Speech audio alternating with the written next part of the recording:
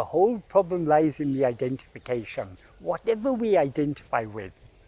I am a sannyasi, I am a hermit, I am living in a cave, I am a chief executive, I am a king, I am a beggar, I am this, I am that, I am following a spiritual path, I am worldly. All these are wrong identifications. I am practicing self-investigation, I am doing atma-vichara, I am surrendering myself. So long as that I is there, there's no surrender. But surrender is still not complete. But what needs to be surrendered is that I that says I am this or I am that. The truth is, I am or I am I. That is, the truth of our being is I am. The truth of our identity is I am I. Nothing other than I. That's why Bhagavan says in verse 26 of Uludu Napadu, what is true renunciation? He defines there. If ego comes into existence, everything comes into existence. If ego doesn't exist, everything doesn't exist. Ego itself is everything.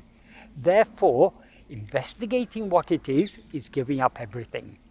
Because if we investigate what this ego is, ego will thereby subside, and everything will subside along with it. So that alone is true renunciation.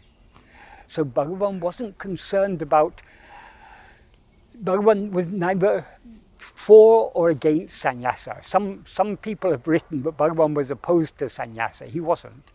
But Bhagavan said just like marriages comes according to destiny, according to prarabdha, sannyasa comes according to prarabdha. If it's our prarabdha to be a sannyasi, we cannot avoid it. If it's our prarabdha to be a grahastha, to be married with 10 children, we cannot avoid it. That's all outward. But the problem lies not in whether, not in what our outward role in life is. The problem lies in our identification with that. So as Bhagavan said, if there's a verse in Guru Vachaka Kavai in which Bhagavan says, the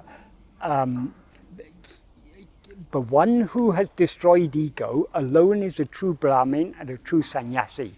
But very hard indeed is the destruction of ego for those Brahmins who think I am a Brahmin, I belong to the highest varna, the highest caste, and those sannyasi who think I am a sannyasi, I belong to the highest ashrama. So it doesn't matter what the outward role is, identifying with that is the problem. And so the only solution to that, because so long as we rise as ego, we will identify with something or other. That's the nature of ego. Urupatriyundam, grasping form, it comes into existence. So as soon as we rise as ego, we identify ourselves as a person. And the person has a story and has a role to play in life, either with sannyasi or with householder or with brahmachari or whatever it is. These are all external things. But as soon as we rise as ego, we identify with these. So that is the problem. So it's in order to put an end to all identity, we need to put an end to ego. And we can put an end to ego only by attending to ourselves. Because so long as we attend to anything other than ourselves, we are feeding and nourishing ego. Yes, although most of us are aware that whatever has to happen will happen, we are just not ready to surrender and sit quietly. Yeah. Because we don't yet want to. We still want to go outwards. And it's not even a matter of sitting quietly. Sitting quietly means the mind, the ego needs to sit quietly. Yes. The body, doesn't matter whether the body is sitting or standing or doing yogasanas or running or whatever it is. The body is not the thing. When Bhagavan was asked, what is the best asana? Bhagavan said, nididhyasana. Asana means posture. In yoga they have so many postures. I know you know this, but just for the sake of anyone else watching this, nididhyasana means deep contemplation. In the context of Bhagavan's teachings, attending to ourself alone is the correct nididhyasana. So it's nothing to do with the body. It's to do with our attention. Is our attention going out towards other things or going inwards? If it's going in towards ourself alone, that is nididhyasana. Yeah. So when the ego is still around, when it's not yet been fully destroyed, can we get to a stage where the body, mind and speech perform their actions and we are totally disassociated with it? We can disassociate ourselves with all these things to the extent to which we subside. And we subside to the extent to which we hold on to self-attentiveness. So long as ego remains, it will continue trying to rise, and we have to continue holding on to our being. So the struggle continues till the end. And to the extent to which we rise as ego, we identify with things, and therefore there's doership and all these things come. Doership is inevitable so long as we take the body and mind to be ourself. Because then, if this body is myself, and now I am standing, previously I was sitting. If this mind is myself, I am thinking, I am, so it's ego is the cause of doer. I mean, doership is nothing but ego. So doership is inevitable when we rise as ego.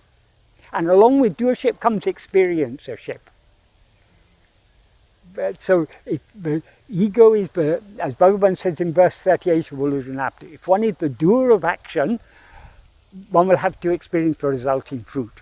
So the doer and the experiencer is ego.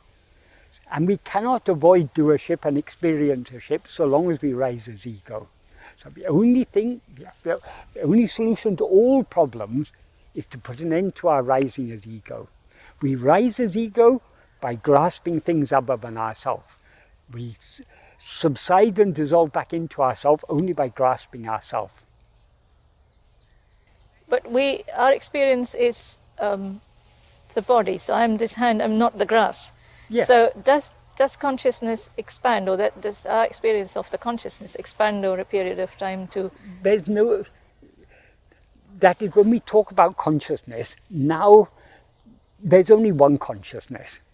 Consciousness in its real form is pure, infinite, unlimited. But by rising as ego, we have seemingly limited the consciousness within this body. I am this body. So we feel I am here, I'm not there. As you say, I am this body, I'm not the grass on which I'm standing. So you have limited, you are the consciousness, you have limited yourself as this body. When you give up the identification with the body, it's not that the consciousness expands, but limitations drop off, and consciousness remains as it ever is, which is infinite. So consciousness is never limited, it's only seemingly limited when we rise as ego. So as long as the experiencer exists, this feeling of I am the body will remain? Yeah. Because the experiencer is ego. It's ego but it feels I am this body. Even I am this body, that is itself an experience. All other experiences are based on this experience. If we get rid of this false identification, and what remains is just pure awareness, which is unlimited, infinite. So there's no intermediate state between realizing and not realizing. No. It's either this side or that side. Yes. Sadhu Om used to say, I jumped 98% across the well. If you jump 98% across the well, you end up in the water.